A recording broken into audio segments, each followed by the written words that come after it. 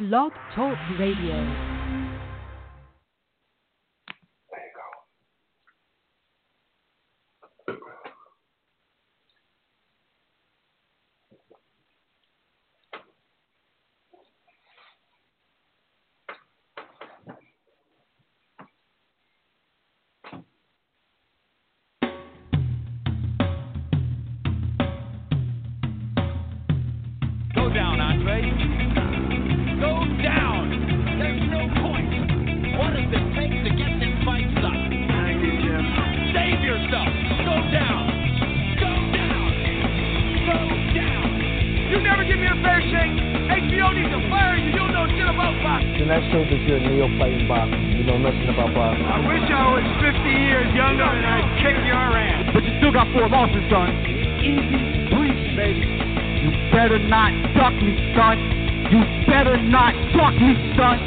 We are the headback.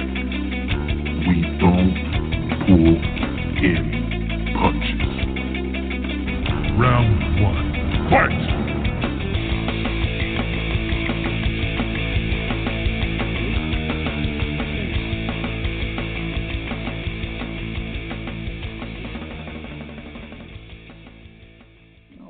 Welcome to another episode of Tough Talk. As always, I'm your host, Lucas Biggers. Alongside me will be Rob and Sakura.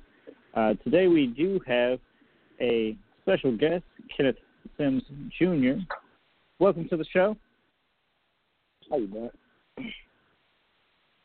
Right. For the listeners who may not have followed you yet or are up to date on you, tell us how you got into the sport of boxing. I started boxing when I was 8 years old. I actually hated boxing when I was younger.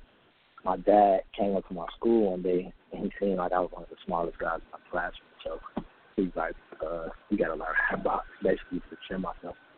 And he told me once I got good, I could quit. But, of course, at that point, I didn't want to quit. I was good. I fell in love with it ever since then.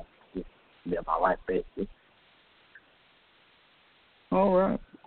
And coming up, once you actually got into it and started enjoying it, who were some of the fighters who inspired you? Coming up, I was always ranked like in the top in the country, so I was sparring a lot of top amateurs. But once I turned pro, since I turned pro, I sparred a lot of guys. I sparred with Kenneth Crawford, Andre Berto, St. Pacquiao, Jorge Linares, Robert Easter. Who else? Carlos Molina, there was champ at 154. I sparred a lot of guys. I sparred with Adrian Granados a lot of times. We both from Chicago, so I sparred him a lot. Yeah, both members of the Broke team, right? Oh, no, not me. You named off a lot of people there. Any of those guys get you starstruck at all? No, not at all. I feel like in boxing, once you're in the ring, no time to be starstruck. They got 2 hands, 2 feet, something like this. So do the normal routine once you're in the ring. You don't got no time to be starstruck. It's a serious sport. Get starstruck, you might get hurt. Did you handle your own against Manny Pacquiao? I can't really talk about it. It was good work, though. Your last fight was scored a draw. I saw you clearly win that fight. Does a fight like that, does it kind of take the wind out of your sails, or is it motivating you even more? For me, it was motivating.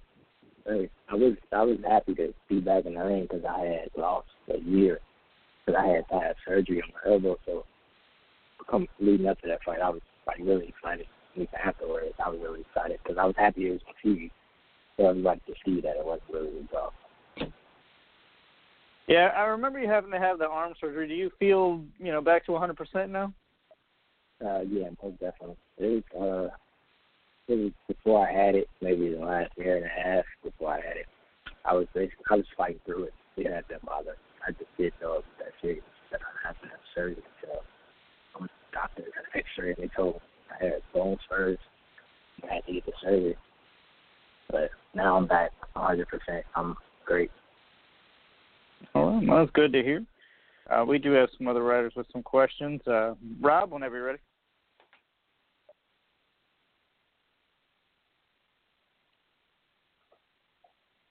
Okay, Sakura.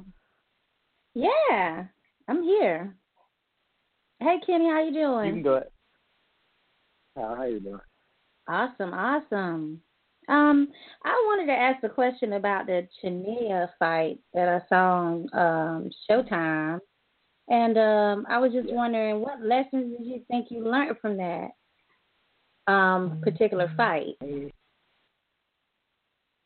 feel like we learned to take care of my body more, really, because I feel like for that fight I may probably lost the weight wrong. So, like, even before the fight, I felt like crap, like the last week or two before the fight. But I was just trying to psych myself out mentally and tell myself that I'd be fine. But, like, even before the fight, when I was back working out, I feel good. So I was really just making sure I do everything in camp to make sure I'm 100% before I get to the fight. So that's all I got to worry about. Okay. Yeah, I noticed that they were saying that your stamina was a question at that point before that fight. So, I mean, did you do any major changes with that, or? Yeah, I did actually. Definitely. I'm working with a strength and conditioning coach in Houston now. His name's Ed Jack. He used to work with Andre Ward. He works with Charlo and Laura, so I've been working with him. I worked with him for the last fight that was on Showtime, and I felt a major difference even with training. Okay, cool. That was my first fight working with him, so and we only got to work for about 3 weeks, and I felt a difference. So I'll be going to out there tomorrow actually to start working with him, so we could get a whole 6-week champion and see how I really feel with the strength and conditioning. Okay. Well, that's a great way to start. I mean, the one thing I did like what I was seeing from you is how you're able to switch up from orthodox to, to southpaw pretty easily. Like, I was wondering if that's something that you mentally think about before you actually switch, or if it just comes natural for you to be able to transition from one to the other. It's pretty natural. But, yeah, it's natural, actually. I don't even think about it. But I've been trying to work on, knowing, picking my spots when to switch. Like, if I see a person, having problems when I switch southpaw, knowing to stay southpaw. If I see I'm doing better orthodox, knowing to stay orthodox, I've been trying to decipher when to switch better. But it's natural. Like, I don't even think about it when I do it. Sometimes I don't even know when I do it. Yeah, it was very I've been like that for a long time. Yeah, I was saying it's very impressive when you see it. I must say that was, a really cool skill that you have.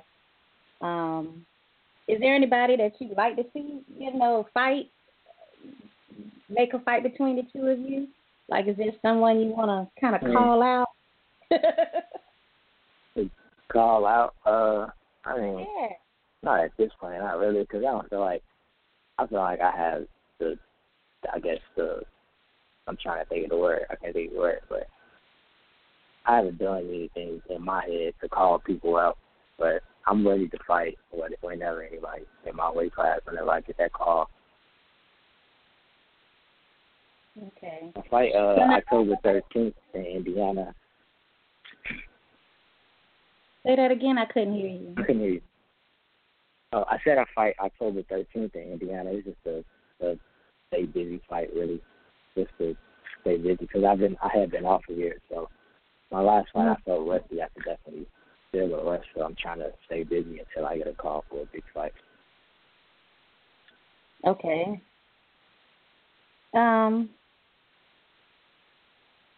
Is that scheduled to be on any network or anything? No, it's not a TV. It's a small show.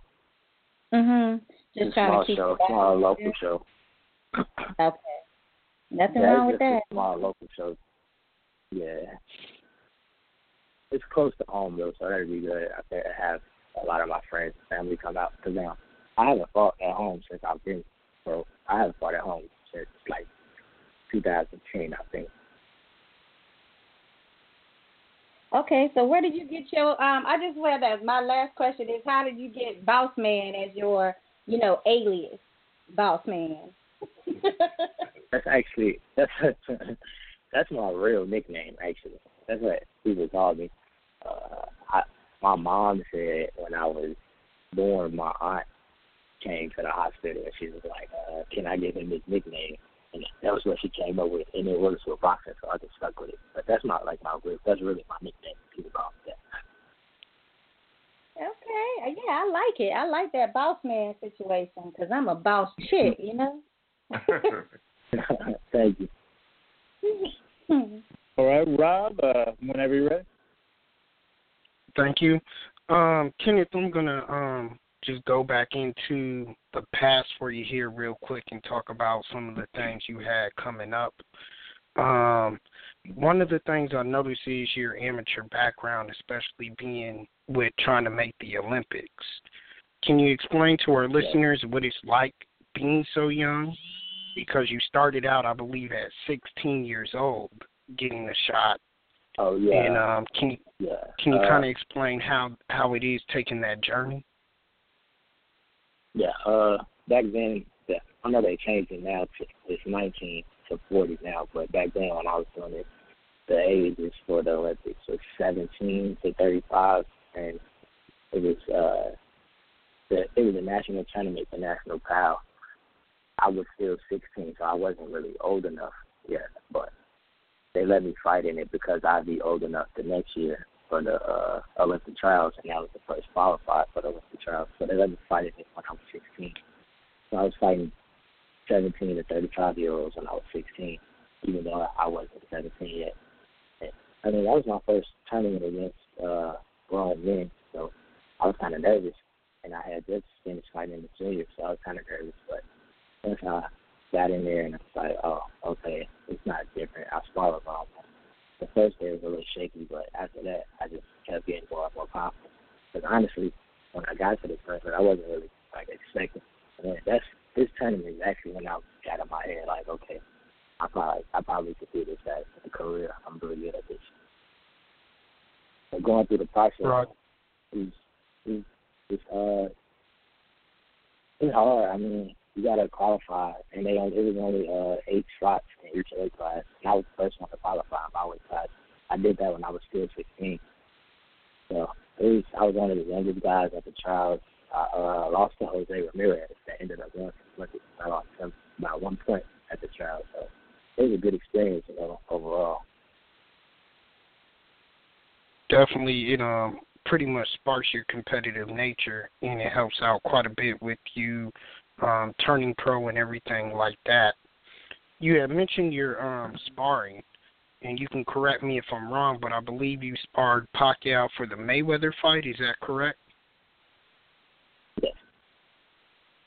Okay. Yeah. Going into situations like that, and into big camps where a big fight is, about to happen, how was that whole experience like? Is there a lot of tension around the camp? Is it real relaxed? How was that atmosphere? It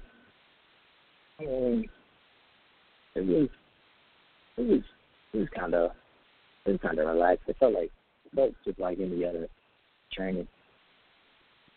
That was the first big camp I went to, so it was pretty relaxed. I mean, Pacquiao we sparred.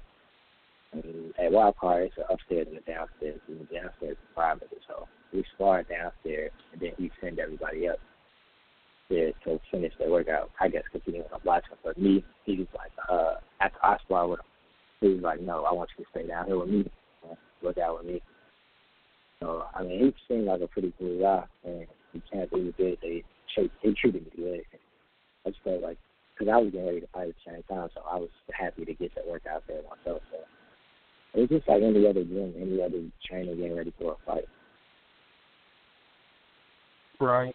And then also, as you mentioned, Terrence Crawford, of course, him being the big dog, so to speak, in the sport.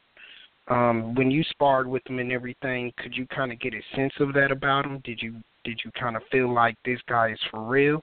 Or just as you said, is it just like any other camp? I mean, with Terrence, we weren't really in camp. I'm pretty cool with him, so when he come to Chicago, he lets me know that he's here, and he texted me like he was here. And I asked him if he had his stuff and here with him. He's like, yeah. And I asked him like, can I get a couple rounds? And we just worked. That wasn't really a chance. That was just a one-day thing because we're cool with each other. When he was in Chicago, he came to my gym. We did a couple rounds. That was a couple years ago. Actually, that was right after I left the Pacquiao camp. So that was 2006. Gotcha.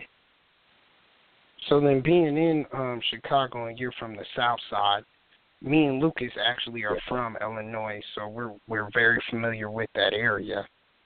I understand you have a strong family and everything like that, but you, of course, being in Chicago, there's no loss of violence. I know that you have a story with a friend of yours that had been affected by it. You had been best friends with him, I believe, since you were 8 years old. Does that type of territory and that type of storyline and everything, does that fuel your fire? I mean, yeah, it feels like, because he was a boxer too, and his dream was to be a world champion. I mean, he's my big brother, Major Ed Brown, so I've known him since I was in boxing.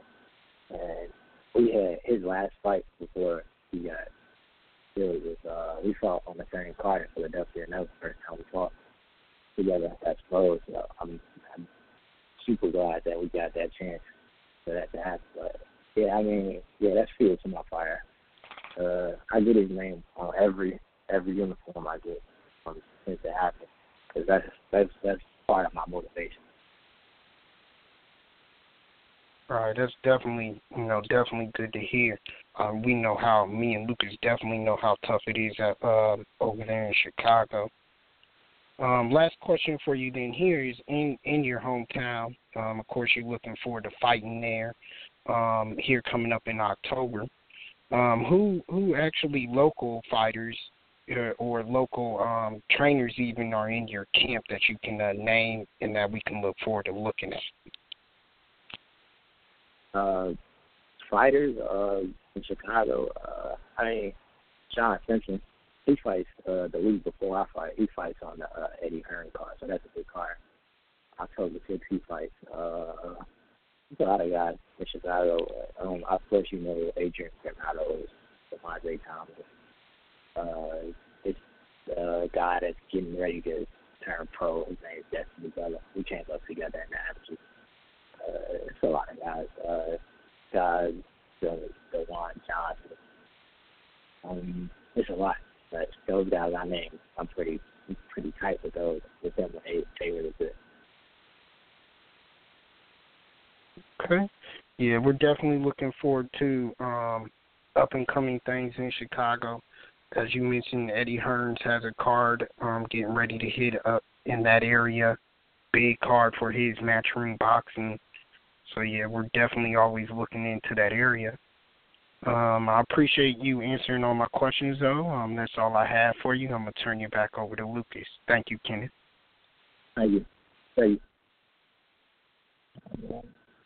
Thank you so much for coming on the show. And if you want to see Kenneth Sims Jr. in action, he is going to be fighting October 13th, McBride Hall in Gary, Indiana. Tickets start at $30. Be there. The doors open at 6 p.m. But Kenneth, thank you so much for coming on the show. I look forward to seeing your next fight. Thank you. Have a good one. You too. All right, guys. Look forward to seeing that young man come up the ranks here. Definitely a good prospect. Tough to see guys get screwed like he did in his last fight. That draw was definitely not a draw. It was a gift. And you can see it in their faces if you guys watch that fight. When it was announced the draw, Kenneth Sims was just distraught, whereas his opponent was extremely happy. So we know the real result off just looking at their facial expressions there. But guys, definitely got some stuff. Go ahead. That's one thing I was gonna say is I tell people all the time, don't just look at people's records, because that doesn't tell the whole picture. A lot of times, you have some questionable decisions in there, maybe at least one or two for each boxer these days. Mm-hmm. Now, Rob, let me get back to the business at hand. I got to congratulate you. You picked Pedraza's victory over Beltran. So my hat's off to you, sir. Oh, yeah. Thank you. Big props. Big props. Thank were you, right, thank you, and thank I you. was kind of wrong. I know you wanted it so bad. Does the success feel good for you there, Rob? It does, it does. And let me just say, as I said last episode, I can't remember who we were talking about. Oh, I remember it was Kovalev. But as we said, Beltran is who we thought he is. He's a one-shot pony. Sorry, I hate to say it. He's just a one-trick pony. He comes forward. He doesn't have good defense, and he exposes himself too much. And that's what I saw, and I knew Pedraza could exploit that. I was right.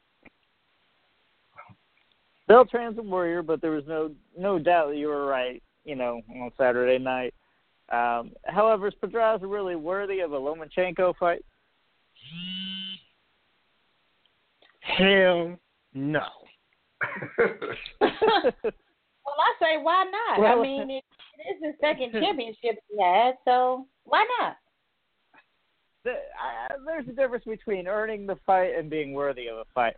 I think a lot of people will be, and it's funny because Rob's not very high on Lomachenko, but I think even Rob will admit that Lomachenko is going to hassle Pedraza, so it automatically makes the fight really not very exciting to watch, other than just to see, a master of his craft pick apart an opponent that's supposedly world class. So, I don't know. I agree with Rob. I don't think it is.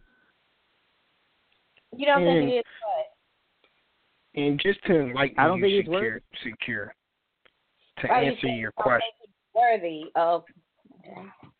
Right. And just to enlighten you, to answer your question, in my book, people are putting Lomachenko as possibly the number one pound-for-pound fighter. And the two names... That's Bud territory. Okay, that's my point. And the two names that we're talking about right now, either one could have won that fight. We agree. Either one could have won it.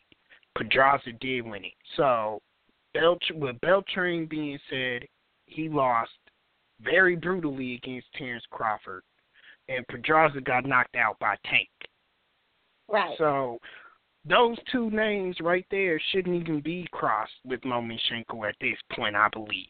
Lomachenko should be going on to bigger and better things and fighting more valid opponents with bigger names, such as even Mares, Tank, of course, when he gets there, Terrence Crawford, but he's not there yet. Mikey Garcia. Those are the names that I want to see Lomachenko fight, not Pedraza. Okay, I can't believe I'm about to do this, Rob, but I am going to defend Lomo in the fact that he did just have shoulder surgery. So it's kind of like, it's just to get him back in there and test the shoulder out before he starts taking on Mikey Garcia's and Tank Davis. So I agree with you in the fact it's that crazy though. You guys are talking about a title fight being a stepping stone. Just keep that in mind. A title fight. Exactly, Lucas. That's my point. You're talking about the tune-up for Lomachenko. And Rob, I know you're not high on Lomachenko, so I want to go to a sidebar now then, because y'all are very high on Bud Crawford. So in your guys' mind, what does Lomachenko have to do to surpass Bud Crawford? Shakira, you go ahead and answer that first, please, because my answer is not going to be PC. Because y'all didn't have an answer. I'm just sitting here. No, I do. I do. I do. My answer is take some steroids and bulk up. That don't even make sense. That's not what I mean. I mean, what does he have to accomplish? I mean, I was trying to say it in a nice way, but I mean, he's never going to be Bud Crawford. But at the same time, he does need to, and it's not his fault all the way, but he needs to have opposition that can be relatable and comparable to Crawford's opponent. Okay. So let's say Lomachenko defeats Mikey Garcia. Garcia. So is he not number one pound for pound at that point? That being aside, though, here's where I disagree with Shakira, though. Answer the question. Hold on. Answer the question. Yeah, I'm going to say it depends on who Bud is fighting. I mean, who is Bud fought in the meantime? No. We're not. I mean, we're not talking what ifs about Bud. We're saying Bud right now, as his record is, and now Lomachenko beats Mikey Garcia. All right. Here's my take. I believe that y'all just don't want to say at all. But no, this is my take. Hold on. Lomachenko can even defeat him. This is my take on it, though. Hold on. No, I'm gonna agree with you in some points. Hold on, I'm gonna agree with you in some points. I'm saying you're trying to make Go ahead.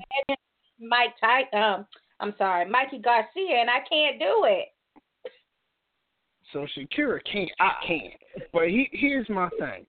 In terms of opposition at the weight class, Lomachenko to me is equal to Bud, being as he beat Rigondeaux. Then he came out and beat Leonarez, who hasn't lost in quite a bit of time. So he is at that. He has been taking those steps at the competition level in his weight class. I can't do this with you tonight, Rob. All right, Rob. All right.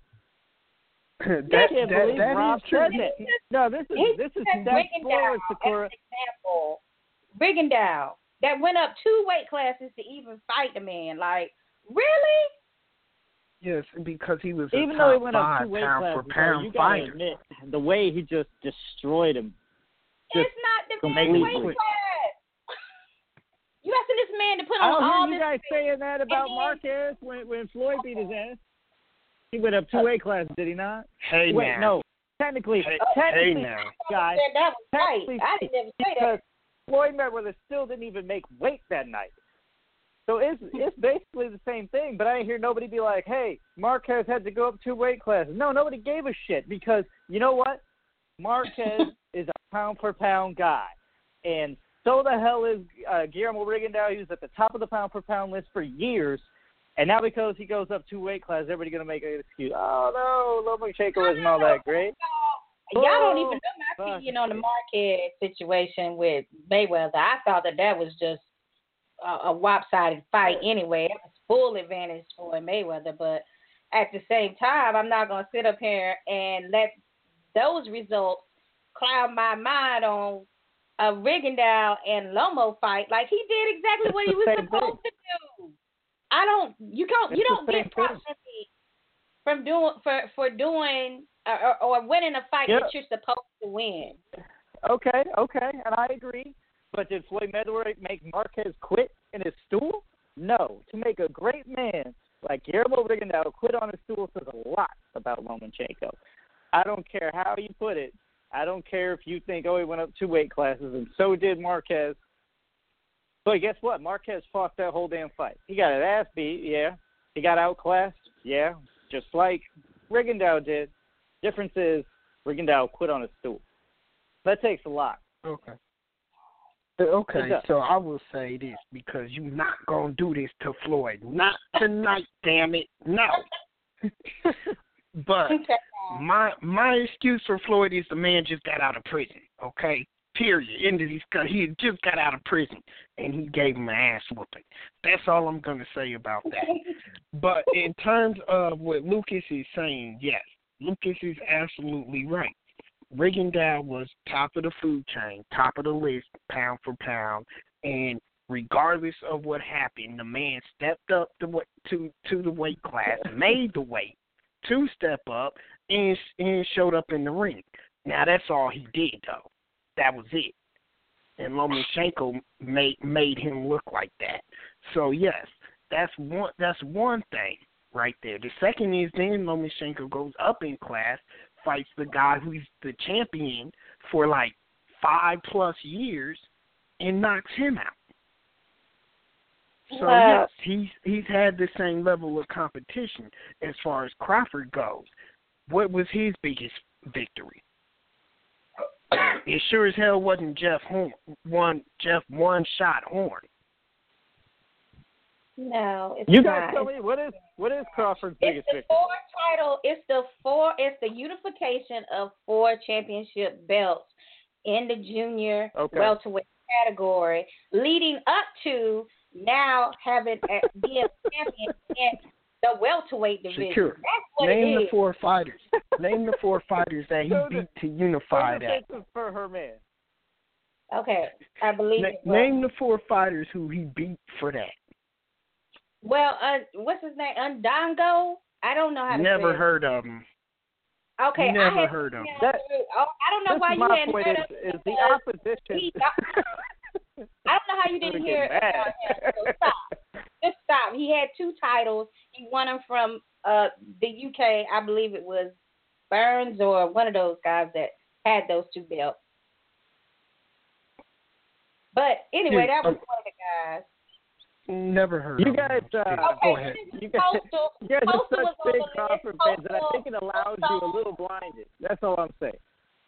Yeah, Victor Postol, he's the one that made Matisse quit, the Machine quit, before he got with Bud, and Bud made him look like dirt, like he wasn't good. Shout out to Postol, no disrespect. No disrespect, but haven't heard from him since. But keep going.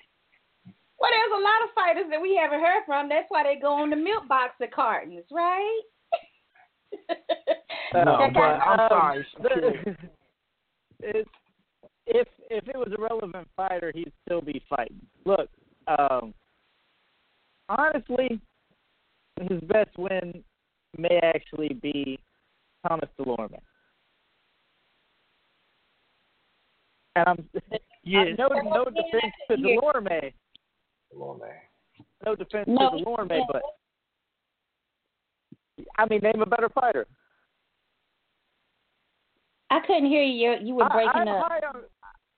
I'm high on Crawford too, guys. It's just I think you guys are putting him a little higher than what he actually is. Now, I think he's great. Could already be a Hall of Famer technically, just from being the undisputed champion. But I'm still a little weary on his record and comparing it already. Ricky Burns, Gamboa. Gamboa is honestly the one that kind of set him off. Right. As far as popularity goes. But Gamboa's kind of also fell off since then. But like I said, I think Delorme is really the one that put him up there. Jeff Fournier had a good outing. Well, yeah, he fought and beat Beltran, but you were just downplaying the Beltran win. So Jeff Fournier, he did just fight Manny Pacquiao well, but, styles make fights. Who's to say that Jeff Horn will continue to win? He might just continue to lose. We don't know. We're going to have to wait and see. Julius Ndongo, he had a good record going in, but anybody heard anything since his loss almost a year ago? Well, he went right back and fought someone else and lost that fight. So. Yep. Exactly. Exactly. This is the problem is he's not as good as okay. Hank Lundy's good. He's a solid fighter, but he's not elite. The problem is the elite names for him are not there, or even maybe the legendary names for someone. He needs a Manny Pacquiao fight. That's what Crawford needs right now. I hope he gets it because that'll push him over the edge. He needs that big name because right now his box rec is a little suspect. I mean, he has some good names sprinkled in there, but there's still no really elite guy. Okay, but all I'm going to say about that's why you know how I feel about boxers that don't have certain names, and it's about people avoiding them more than it is about whether or not they would fight them and win. I mean, Tim Bradley came out and was in his sparring, and he was just like, man, he knew. I never heard him say he wanted to fight him. He was like, oh, I'm not fighting him. No, he retired. I agree. Well, I know he retired now, but at that time he had not retired, and he was saying, I'm not fighting him. And that's you guys heard of? You guys heard of Josh Taylor? I have. No, because he just beat Victor Postol for the WBC super lightweight title. So exactly. Yeah. No, you can't say that. He needs a big name. He needs a big name. You got to admit, right now, as pound for pound, he's still a little suspect. You guys, I don't like it when you guys don't. I mean, the British, we just don't have enough exposure to the British fighters or the European fighters that's out there. But I have been seeing them, if taking time out to look at those fights, if you can find it. They are well known there. It's just that it's not crossing over to the States yet. I guess that's a plug for Dasney. I don't know. No, I mean, and it's no disrespect to Josh Taylor. He's ranked number 1, actually. The problem is he still should be a prospect. He came up awful quick because he's only 13-0. And yeah, we don't hear about him a lot on the state side here, but that doesn't mean that he hasn't had some good wins. I agree. He fought some veterans. So, Campos, 33-5, and then he just beat Victor Postol in June. So that's an up-and-comer to watch right there. Yeah. Probably fighting for I'm going to jump ship here, though. I'm going to jump ship here for a minute. Because, yes, I defended you, Lucas, and all of that. But, Shakur, you're worried about, defending Crawford verbally right now. As far as, like I said, the argument with him and Lomachenko, record for record, Lomachenko has a step up to me in the weight class division part of it. But the way that I feel about the talent, we're going to have this debate for another 10 years, just like me and Lucas did over and over and over again about Floyd Mayweather. Lucas will not probably credit it, Bud, until he actually beats everybody. And I believe he can beat everybody. So, really, we could just let Terrence speak for himself, really. No, and I don't want anybody to think I don't like Terrence Crawford. I like Terrence Crawford.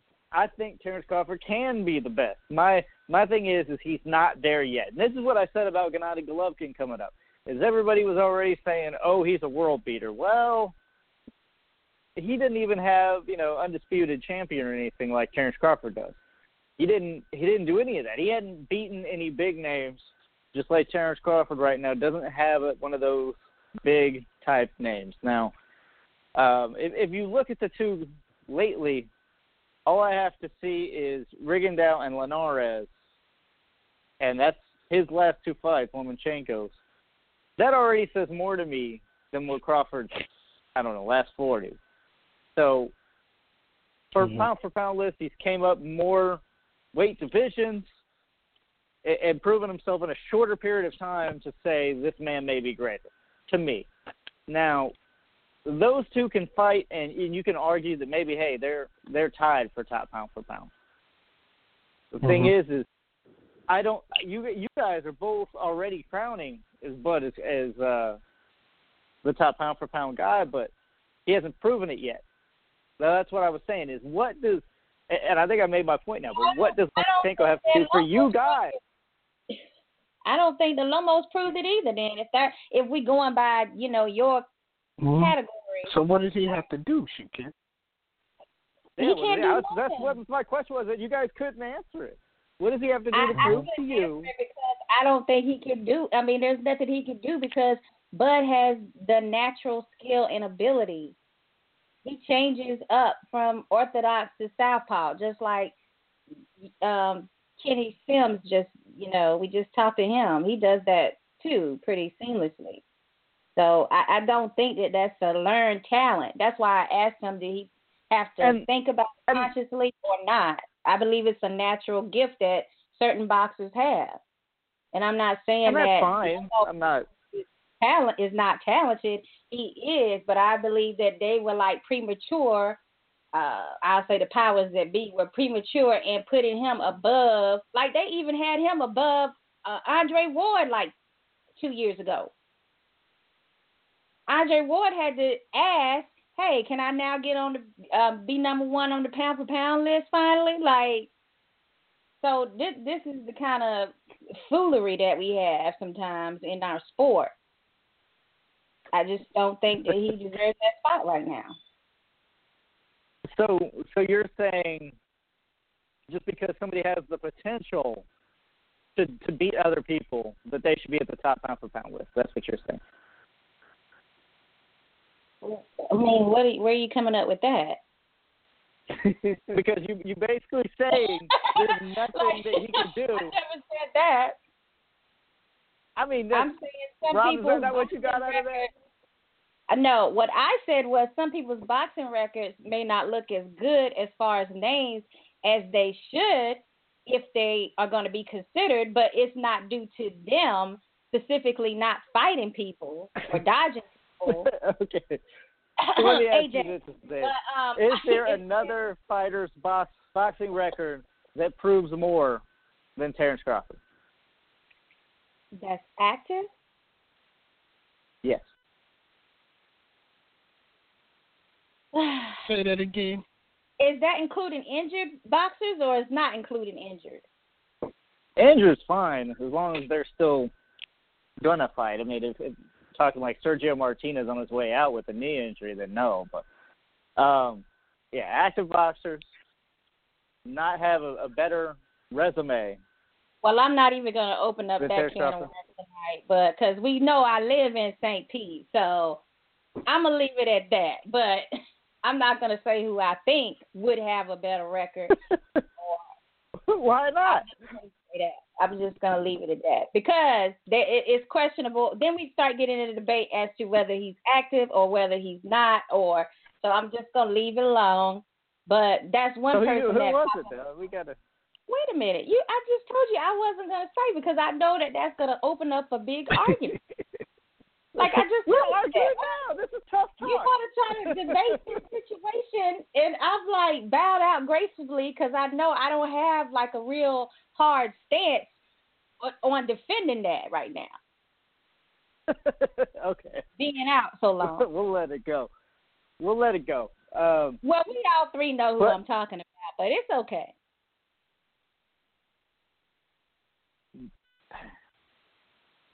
It's just everybody has this like hate right now for Loma, and I'm like, guys, he's proven it. I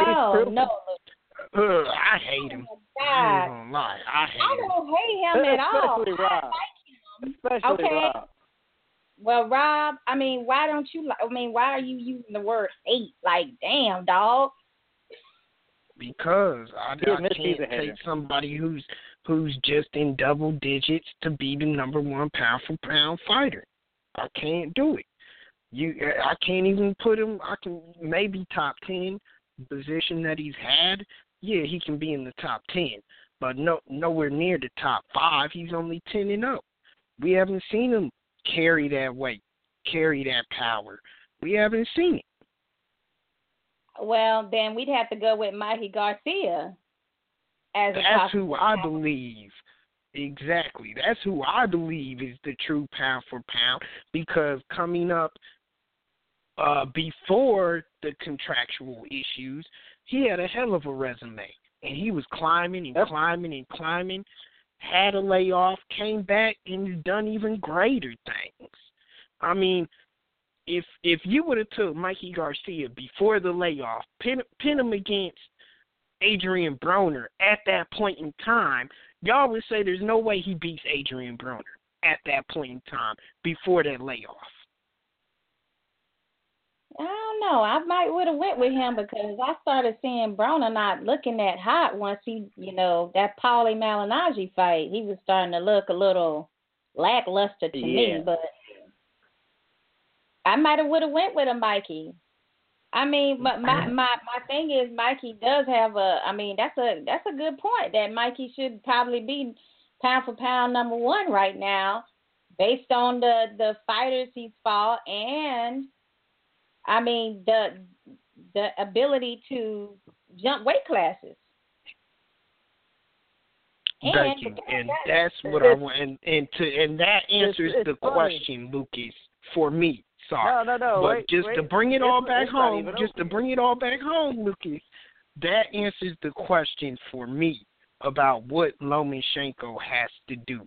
He has to go up and win. I have a really good one too, Rob. I got one to help you out.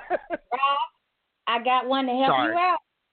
Okay, so did not Mikey beat the hell out of Salido, who actually beat Lomo? I'm going to help you out. Yes. Salido failed a drug test and didn't make weight. Oh, come on. Here you go. Now you want to use the weight situation to your advantage in your argument, Lucas.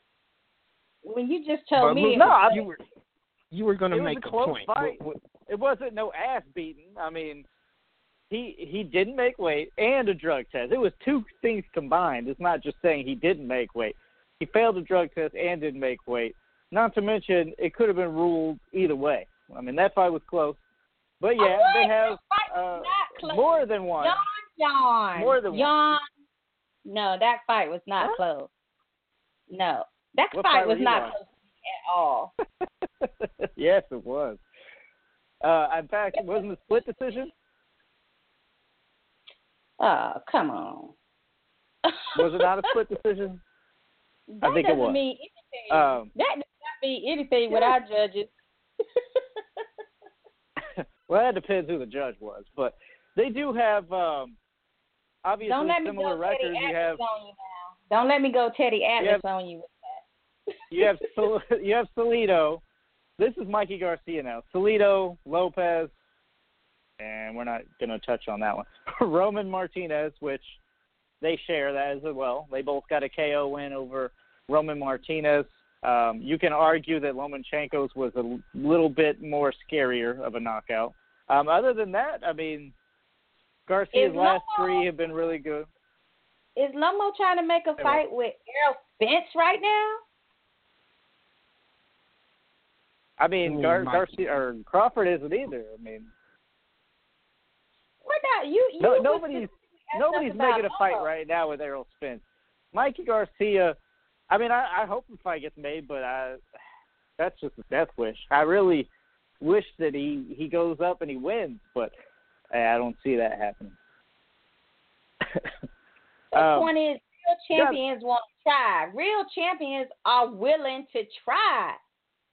They want to say they're the best. There's other fights though, which made me to believe that he's going for Spence for a reason. That's for a whole different show because we're going to go down that rabbit hole for a long time. But I think Tank needs to come on this show and follow up with that. There's other fights in his weight division. Why is he fighting Lomachenko?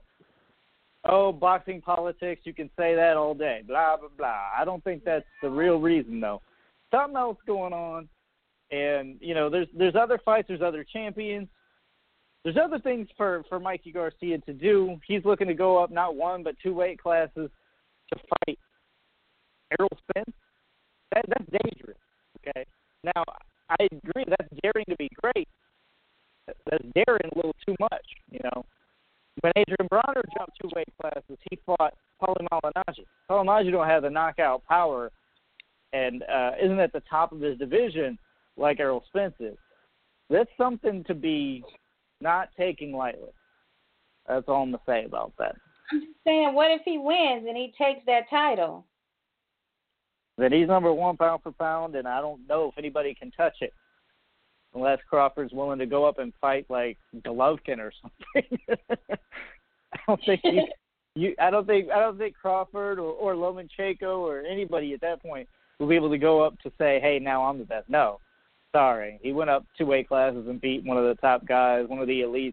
There's really not, any better than that. So Hey, guys, I'm not even going to say this guy's name, but I want to get your guys' reaction for the heavyweight fighter who walked out on the ring on PBC. I don't want to give him the publicity because, honestly, this shit should be shut down immediately and shouldn't even be put on YouTube. I mean, I don't want to give this guy attention.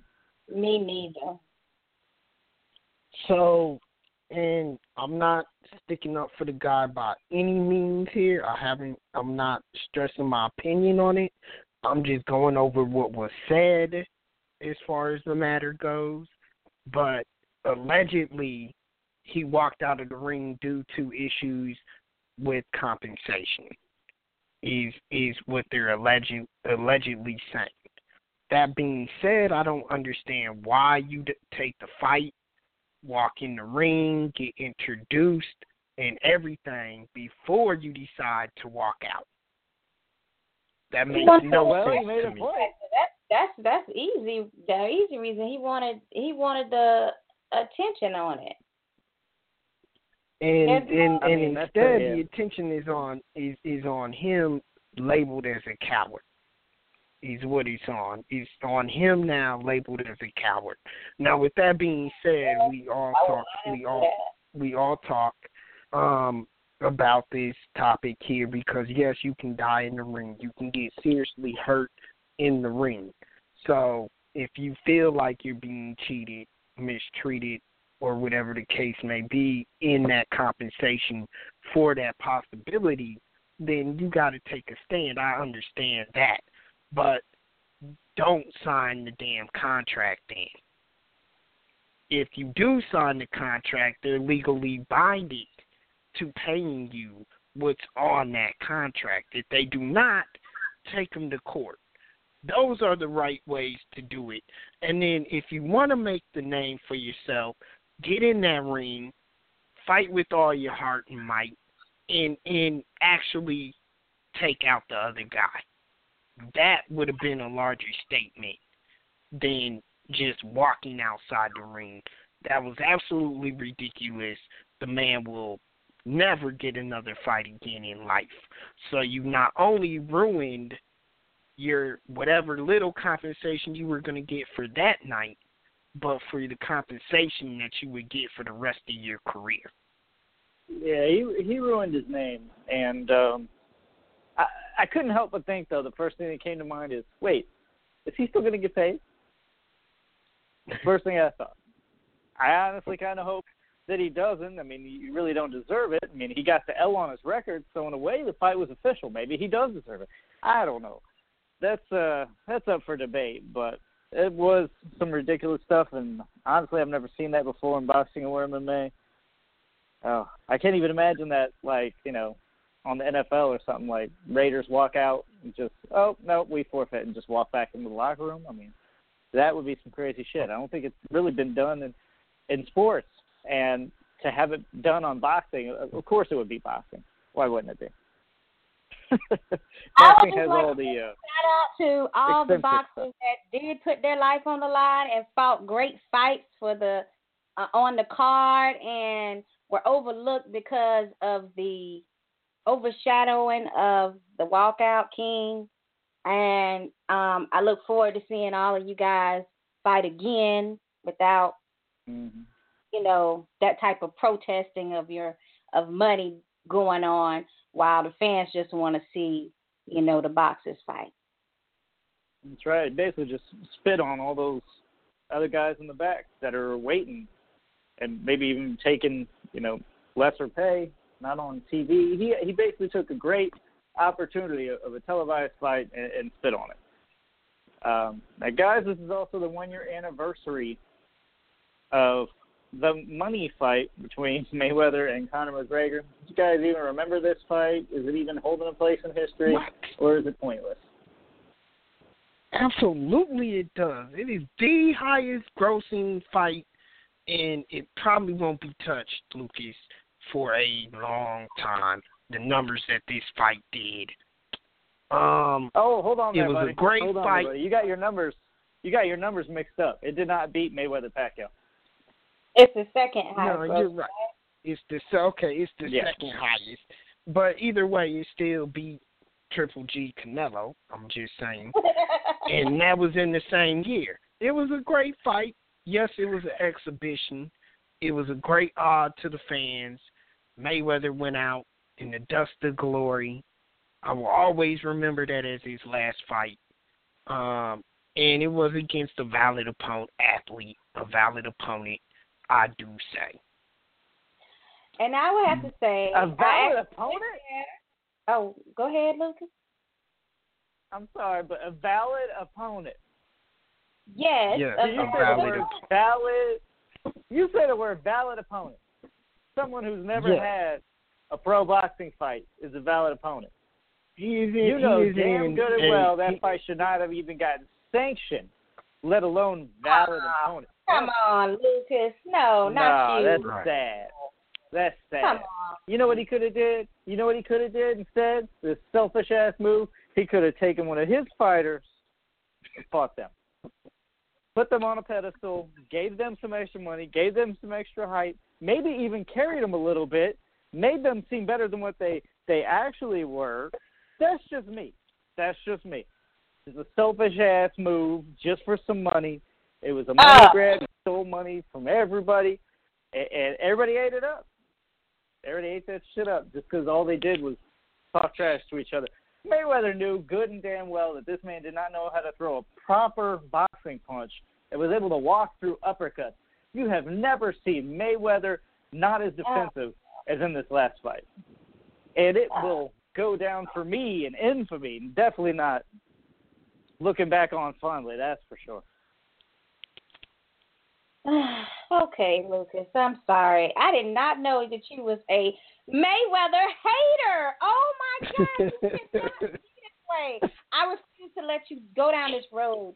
Let me tell you, that fight, okay, my fiance and I, we had a freaking blast with the Irish fans. I mean, they were amazing. These are some diehard fans, and they really believe that Conor had a chance, and that's okay. That's cool. I knew it wasn't, but at the same time, I'm not going to say that an elite athlete that stands up most of the time in his UFC fights and wins with the stand-up game is not a valid fighter. I won't say that. I wish he had more time to prepare so we could really see. I didn't say a valid fighter. There's a difference between valid fighter and valid boxer, but sorry, go ahead.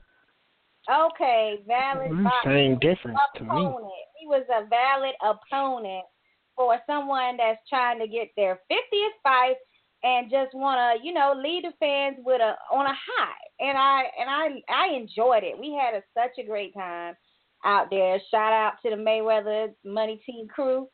I mean, we was there with our shirts on and everything. We had such a good time. I'm happy that they had that fight, and I still have fun memories. Oh, man. Thank you. Well said. Well, bravo. Well said. There's two sides. Do we think that Mayweather will ever journey over, as he said he will, to the octagon? No. Bravo. Unfortunately, I think he will, Lucas. For the money. Too much money. For the money, of He course. He sound like he's going to cry. Yeah, I don't want to see it. I'm not interested in that style. But Shakira is right, though. If and maybe they have some sort of backdoor agreement to stand up the whole time. But McGregor generally doesn't wrestle or try hardly any submissions in the octagon either. So if it's just a stand-up match in the octagon, then yeah, I would love to see that for Floyd. If it's not, don't want to see it. Well, he had some rules that they were potentially thinking about, complying with, and it was basically no kicking, no wrestling, no elbows. So you're just left with I think they leaked those on purpose. In my eyes, I think they leaked those rules because people started throwing a fit like, oh, we don't want to see that shit. And then they had Dana White, and they were like, what? No, that's completely false. That's not even in the talks, and none of these rules are making sense. We wouldn't do that in the UFC. We wouldn't make a joke of the UFC. I'm like, wait a minute. So you guys saying that you made a joke of boxing? Is what it kind of seemed like. But yeah, and he know he lying because he know if that money right, he gonna change his mind. And for all the MMA fans that may be listening, when I say don't know how to throw a proper boxing punch, yes, I know MMA fighters also train in boxing. However, when you're trained in boxing, you're trained in a little bit. You're trained a little bit of jiu-jitsu. You're trained a little bit of everything. There's boxers that are Hall of Famers that can still learn a thing about boxing. Boxing is a very deep game, so do not think that just because an MMA fighter is trained in boxing, he knows how to throw a punch correctly, because you can always still learn more. Boxing is a very deep game, but also let's thank Kenneth Sims Jr. for coming on the show. Side note, to anybody also listening, I want to make sure that everybody knows that heavyweight boxing is not a hater of Terrence Crawford. I was just trying to make a point. Terrence Crawford came on the show before. We've had Terrence Crawford on the show. He's a great guy, great boxer, and I can't wait to see what he does in the future. I hope he takes on Errol Spence as well, because they've had some Twitter beef, but in no way am I a Terrence Crawford hater. I actually love the guy. I love to see him fight. But other than that, for Robert and Sakura, this was Tough Talk, and join us again next week. All right, guys.